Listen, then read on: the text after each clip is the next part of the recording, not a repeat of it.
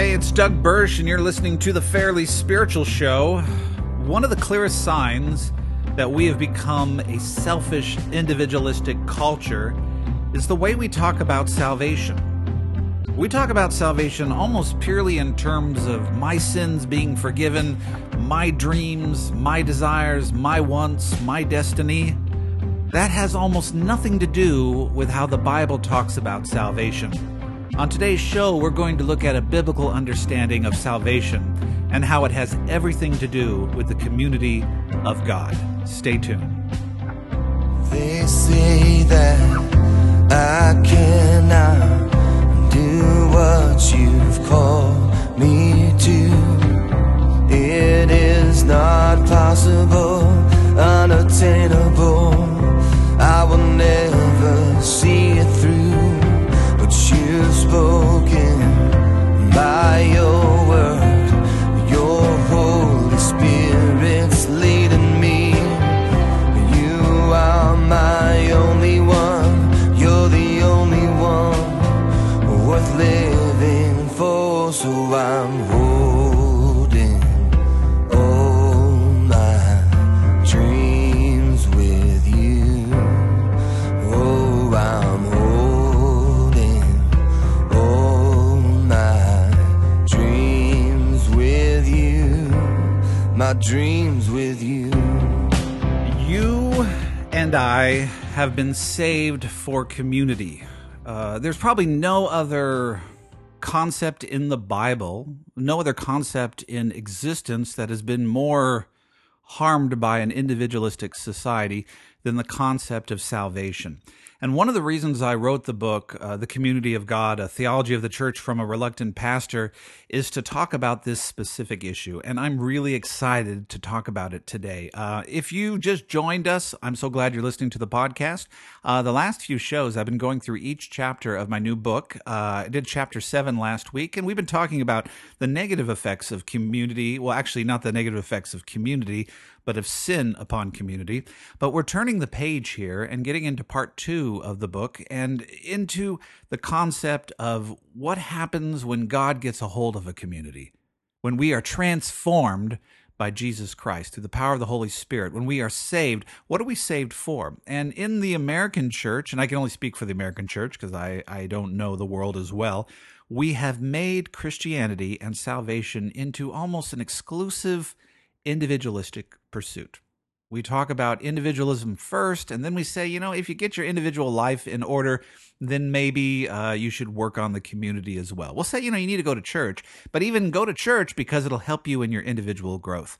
The Bible does not talk about salvation that way. So I want to get into some things that I think are very life-changing, things that could really radically change your perspective on your salvation, on why we came to Christ, why Jesus Christ died for us, why we live for Christ, the big picture. And when you talk about salvation, what's one of the ways, like if you're going to bring someone to Christ, if you're going to tell the salvation story, what is one of the scriptures or one of the people you talk about? Well, if you go to the Apostle Paul, obviously we talk about Jesus. Jesus is the right answer. That's the Sunday school answer, right? Jesus is the ultimate answer. But what is one of the illustrations that the Bible uses to help us understand what salvation is all about? Well, the Apostle Paul uses Abraham. The Apostle Paul talks about that we are saved by faith. You've heard this, right? You are saved by faith. And he goes back to, we're not saved by the law, we're not saved by works, and this is all true, right? Praise God. We're not saved by all the good things we do, by trying harder. We are saved by faith. And he uses the example of Abraham. Before the law was given, we are saved by faith. Abraham believed God, and it was credited to him as righteousness. So both Jew and Gentile come into God's righteousness through faith. So if you ask people about Abraham's faith, if you ask them, they'll say, like you say, well, what did Abraham have faith in? And they'll say, well, Abraham had faith in God, and that was credited to him as righteousness. But I could almost bet you, if you asked people, what did Abraham have faith in? And they'll say, well, God, he had faith in God. Okay, but what was God saying to Abraham when he had faith in God. See, God came to Abraham and didn't just say, hey, believe in me. God came to Abram and later named him Abraham. He came to him and he made Abraham a promise. And that promise is very important for us to understand why we are saved. And many Christians don't even know the promise that God made to Abraham. It's pretty important because Jesus came to fulfill that promise that God made to Abraham.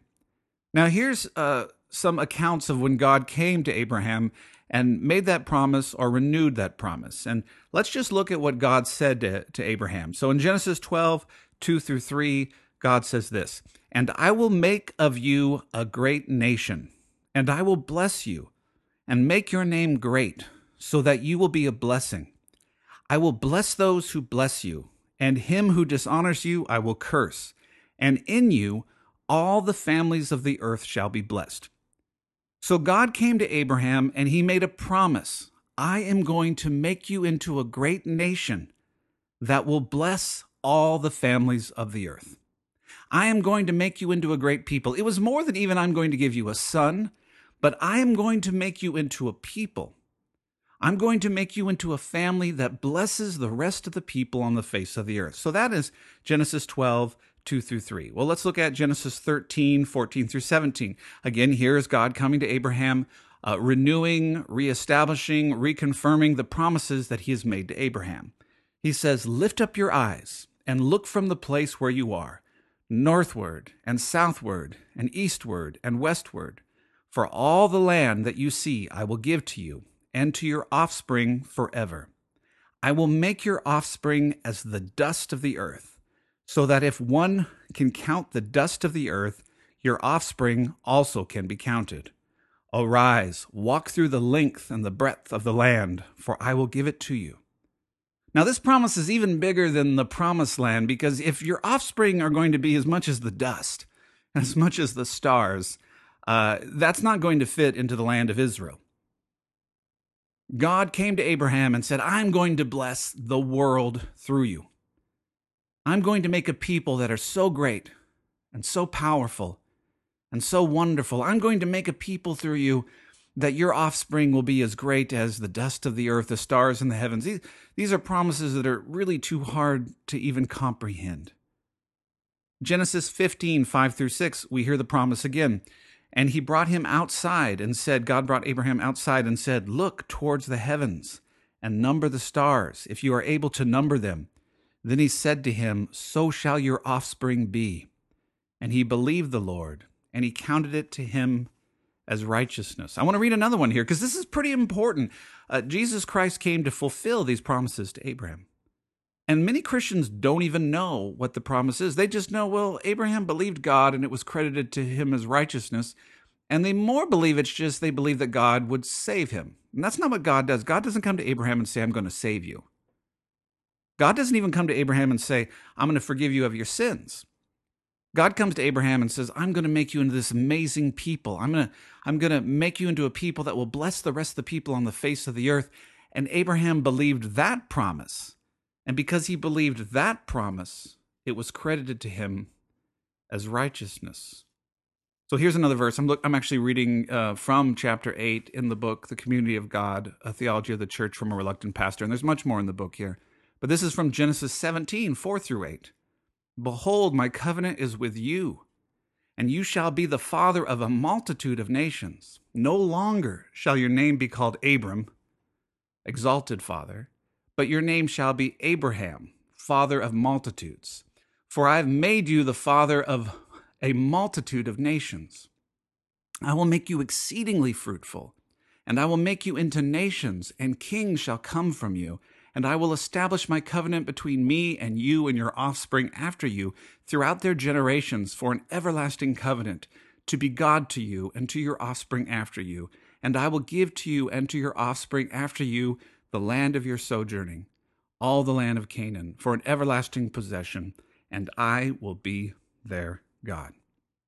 So what is God's promise to Abraham? It's not that I'm going to make you righteous. Although he believing by faith the promise is credited to him as righteousness, God's promise to Abraham is not, I'm going to forgive your sins. There are promises of God wiping out our sins, and there are scriptures and prophetic utterances of how God is going to deliver us and forgive us of our sins. But God's promise to Abraham is that I'm going to make you into a great people that will bless the rest of the people on the face of the earth.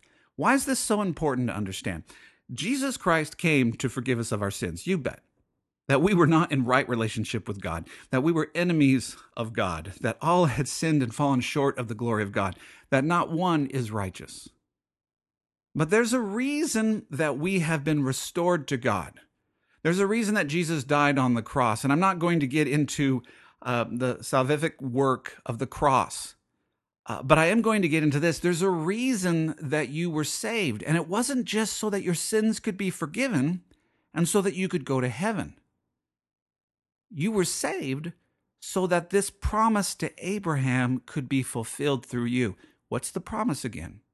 The promise that Abraham would become what? A great people, a great nation that would bless the rest of the people on the face of the earth. Why is this so important? Well, we've been talking about community in this little podcast. Salvation, if you understand salvation, you understand that one of the primary reasons you were brought out of darkness into light, one of the primary reasons your sins have been forgiven, that you were brought into restoration with God and into relationship with others, is so that you could be a people that would bless the rest of the people on the face of the earth, so that you could be a family, so that you could be a nation, so that you could be a body, so that you could be a church, so that you could be a community. A sign that we understand salvation is that we begin to act as the community of God. Salvation is being brought into a community for the purpose of being a community that blesses community. And yet so often we sell salvation as God wants to rescue you in your individual needs and your individual wants so that you can now be forgiven of your sins, so that you can have what? The marriage you wanted and the kids you wanted and the job you wanted and the life you wanted. It's individual, individual, individual. That was not God's promise to Abraham. God's promise to Abraham is, I'm going to make a people out of you. And when you gave your life to Christ, and when you said yes to Jesus, you were saying yes to that promise to Abraham. You were saying, yes, I want to be a part of that people that will bless the rest of the people on the face of the earth. And in order to do that, I must be a part of the community of God. I can't do that in isolation. It's never just about me and then about the larger body. And in fact, if you look at this, God does something with Abraham that's very similar to what he does with Adam. Remember Adam before Eve? Adam existed in solitude, in solitariness. He was just by himself, and it was not good for him to be alone. And so Adam went into a deep sleep, and God separated Adam in half. And when Adam woke up, he saw his other half before him, and he said, you are bone of my bone, flesh of my flesh, or bone of my bones, flesh of my flesh. Together we are one. And Adam suddenly realized that he needed community to be human. He needed the other to be one. And we've talked about that in other shows, and you can find that out in the book if you've missed that. But Adam woke up dependent upon the other in order to be human, in order to fulfill God's plan for the earth, in order to do what God had called him to do. He can't do it alone. He has the other. He has community. He's dependent upon the other. To be fully human is to be in community. So Adam wakes up from that deep sleep and he sees that he needs someone else to be fully human, to fully participate in God's plan for humanity.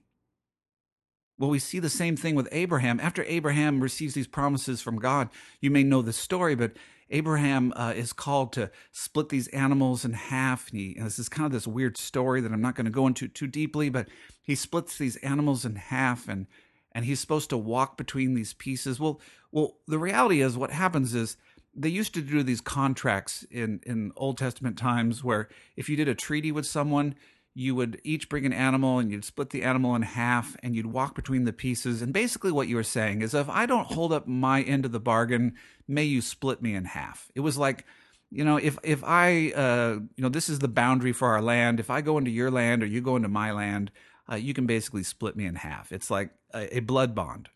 And so they would do these contracts. They would split the animals in half, and then they'd walk between the pieces, and it was a way to do a contract. Well, Abraham started that contract by doing what God told him to do. He split these animals in half, but instead of walking between the pieces, he just fell into a deep sleep. And while he was in that deep sleep, you would get this fiery, smoky, flaming pot that goes between the pieces. And that's God's glory. And so what you see is God walks between the pieces, and God fulfills both sides of the covenant. God is going to fulfill God's side, and God is going to fulfill man's side. I'm sorry to rush through this, but that's not the main point of today's podcast. But God is saying, Abraham, you're not going to do this. This is what I'm going to do. It's pointing to Jesus Christ, that I'm going to fulfill the side of humans. Humans are going to fail this contract, so I'm going to die in your place. There's going to come a day when you're not going to do the right thing, and I will fulfill this covenant that you break. I will fulfill it. So God takes both sides. But while Abraham is asleep, again, just as Adam was asleep, Abraham goes into this deep sleep, and God tells him, I'm going to do this thing. I'm going to bring your people into this promised land, but it's going to be after 400 years. Abraham wakes up. And again, this all happened while he was sleeping, so God must have told him this, that it happened, or he had a dream of it happening. But while he was dreaming, God told him, it's going to take 400 years for this promise I gave you to be fulfilled. Now, I don't think that encouraged Abraham. I think that probably discouraged him a little bit, because that means he's going to live by faith and not see the main promise of what God has told him happen in his life, or even in his kid's life, or in his grandkid's life. But what we see in Abraham is the same thing that we see in Adam. Adam wakes up and he realizes, I have to depend upon Eve in order for God to fulfill his promises in my life. Well, Abraham wakes up and he realizes, I can't do this alone. I'm going to walk by faith, but I have to depend upon my children and my grandchildren and my great-grandchildren. I have to depend upon this community that God is actually birthing in me to continually faithfully walk out this promise. And I have to trust that God will also work through this community as well. Abraham has to live for something beyond his own life, beyond his own lifetime. Why do I bring this up? Well, both these images are so contrary to how we present salvation and spiritual life today. We have the image of Abraham living his life for something that won't happen until 400 years from now. And then we also have a picture of salvation, where salvation isn't about just getting my sins forgiven, but it's about putting me in right position with God so that I can be a part of God's family and be a part of the promise that God gave Abraham, which is to bless the rest of the people on the face of the earth, that I have been saved for community for the purpose of blessing community. And I've been saved for purposes that go far beyond my lifetime. The question I have is, would you live for such a promise? Will we live for something that's not about us? Promises that we never see fulfilled in our lifetime. Do we enter into salvation believing the reason God has saved us is for the community, for this bigger purpose than our little wants and needs and desires? I think of it this way. I was thinking about this with high-definition televisions. Now, when I was a kid, my mom would say, don't get too close to the TV. Now, I'm going to give my age here a little bit. You'll know how old I am. I'm in my mid-40s. And Mom would say, don't get too close to the TV. And so what did I do, right? I'd get really close to the TV. I'd put my eyeball right against that TV, and I'd be able to see the pixels on the TV. And when I was a kid, there weren't that many pixels on the TV. So you could see the individual pixels on the TV. Now in the high definition age, there's many, many more pixels, thousands, hundreds of thousands of pixels. I don't even know how many more pixels. By the time I finish this podcast, they will triple in the amounts of pixels there are. In fact, high definition TV is clearer than when you go on a mountain hike. But the reality is, even the most high definition picture is still just individual pixels on a screen. Maybe you don't like the technological metaphor or example. Think about a painting, the most beautiful painting, your favorite painting.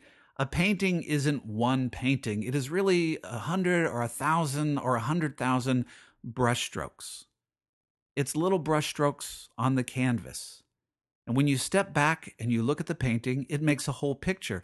But the whole picture is actually thousands of brushstrokes. Or the whole picture is thousands upon thousands of pixels. This is what is wrong with American Christianity.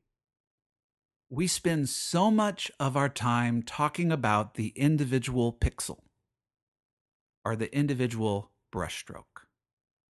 We spend so much time talking about the life cycle of the pixel or the importance of the brushstroke. And we believe our faith and our future and our hope and everything rises and falls with that tiny little pixel and that tiny little brushstroke. The reality is, I don't think we remotely begin to see the fullness of what God is doing through time, through all of creation. That all of us are just one little part of the picture. That from an eternal perspective, when you look at life on earth, there will be one picture that was painted, and God will have used us to paint his masterpiece. But we really won't understand what that masterpiece even looked like from our perspective. Now, there are some times when we think we do.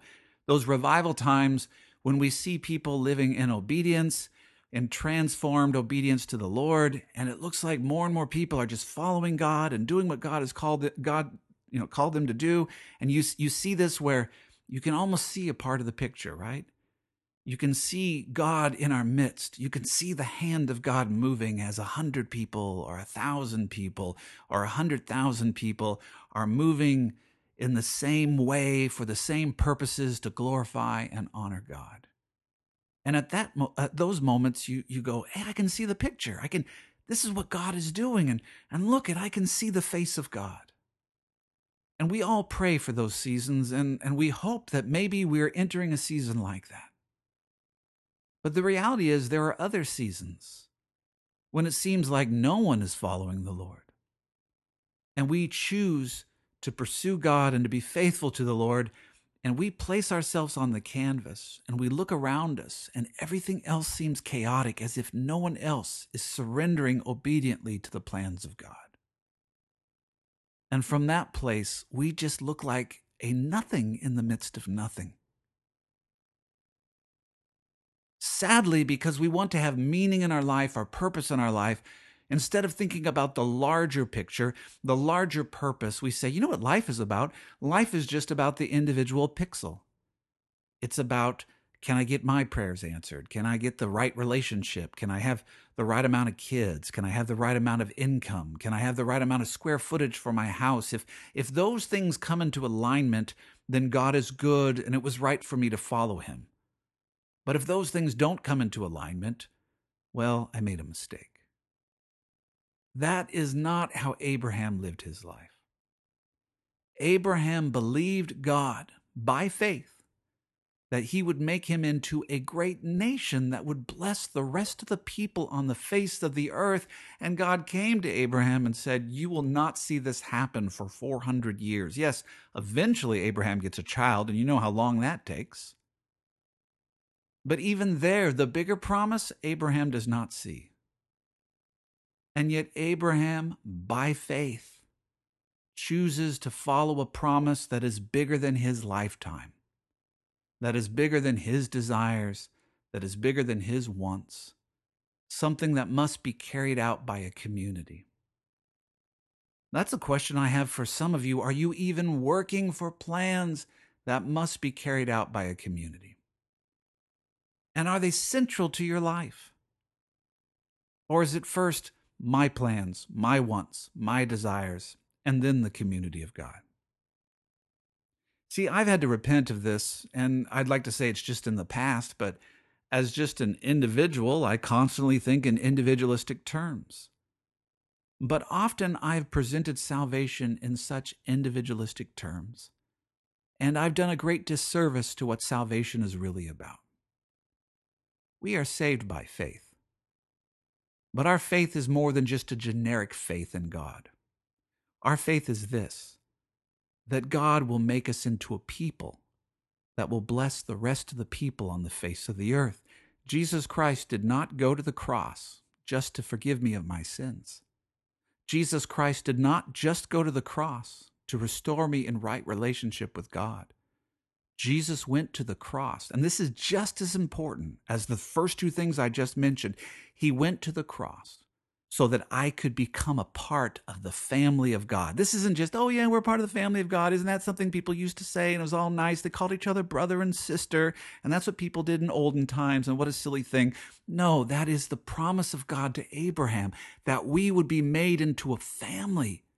Christ died for our sins so that we could become a family, so that the dividing walls of hostility could be broken down between us and God and between one and another. And when we bring someone into right relationship with God, or when we share the story of salvation, we must from the beginning share this, that today you are not just restoring relationship between you and God, but you are entering into the promise that God gave Abraham. Your assignment is clear. You are a part of the family of God, and your purpose is to bless the rest of the people on the face of the earth. It's not a secondary task. It's not something you do after you get your stuff together. It's something you do from the very beginning. Jesus Christ went to the cross so that we could be one, so that we could come together as a group expression of the body of Christ to bless the rest of the people on the face of the earth. I want to ask you, when you think of your salvation, do you think of it in terms of individual upon individual upon individual? Is it just about my sins and my failings and my faults and my salvation and my eternal relationship with God?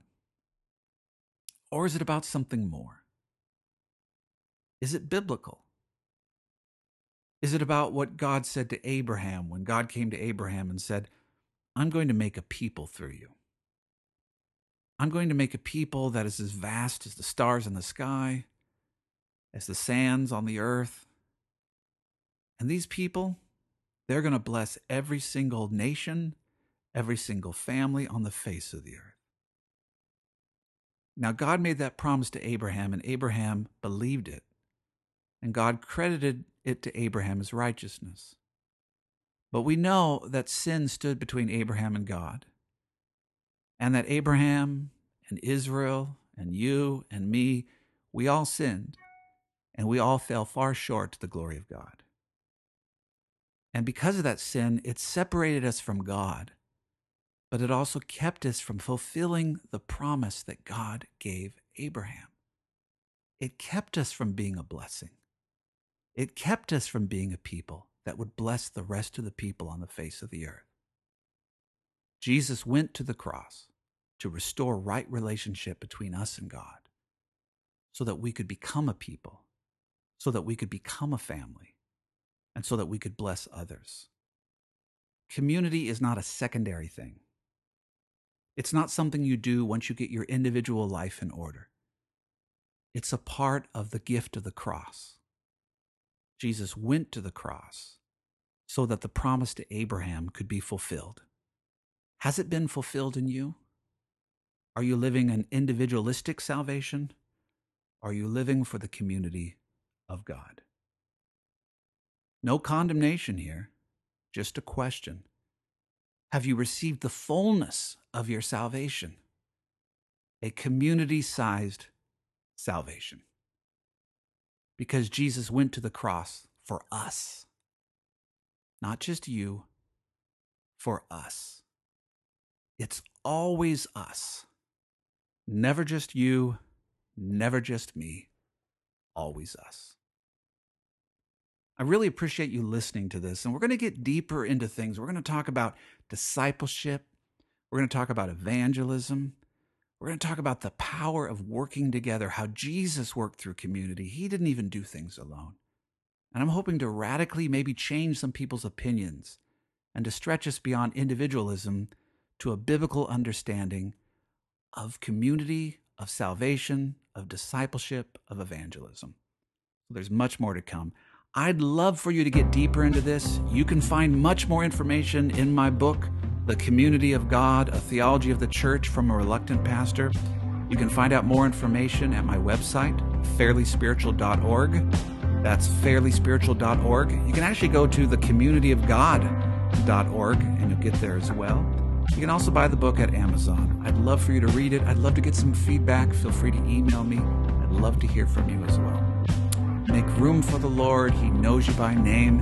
And by the way, this theme song is by my brother Dan Bursch. Give him some love. His songs are on iTunes. I'll see you next time. They say that I cannot do what you've called me to. It is not possible, unattainable. I will never see it through, but you've spoken by your word. Your Holy Spirit's leading me. You are my only one. You're the only one worth living for. So I'm holding all my dreams with you. Oh, I'm holding all my dreams with you. My dreams with you.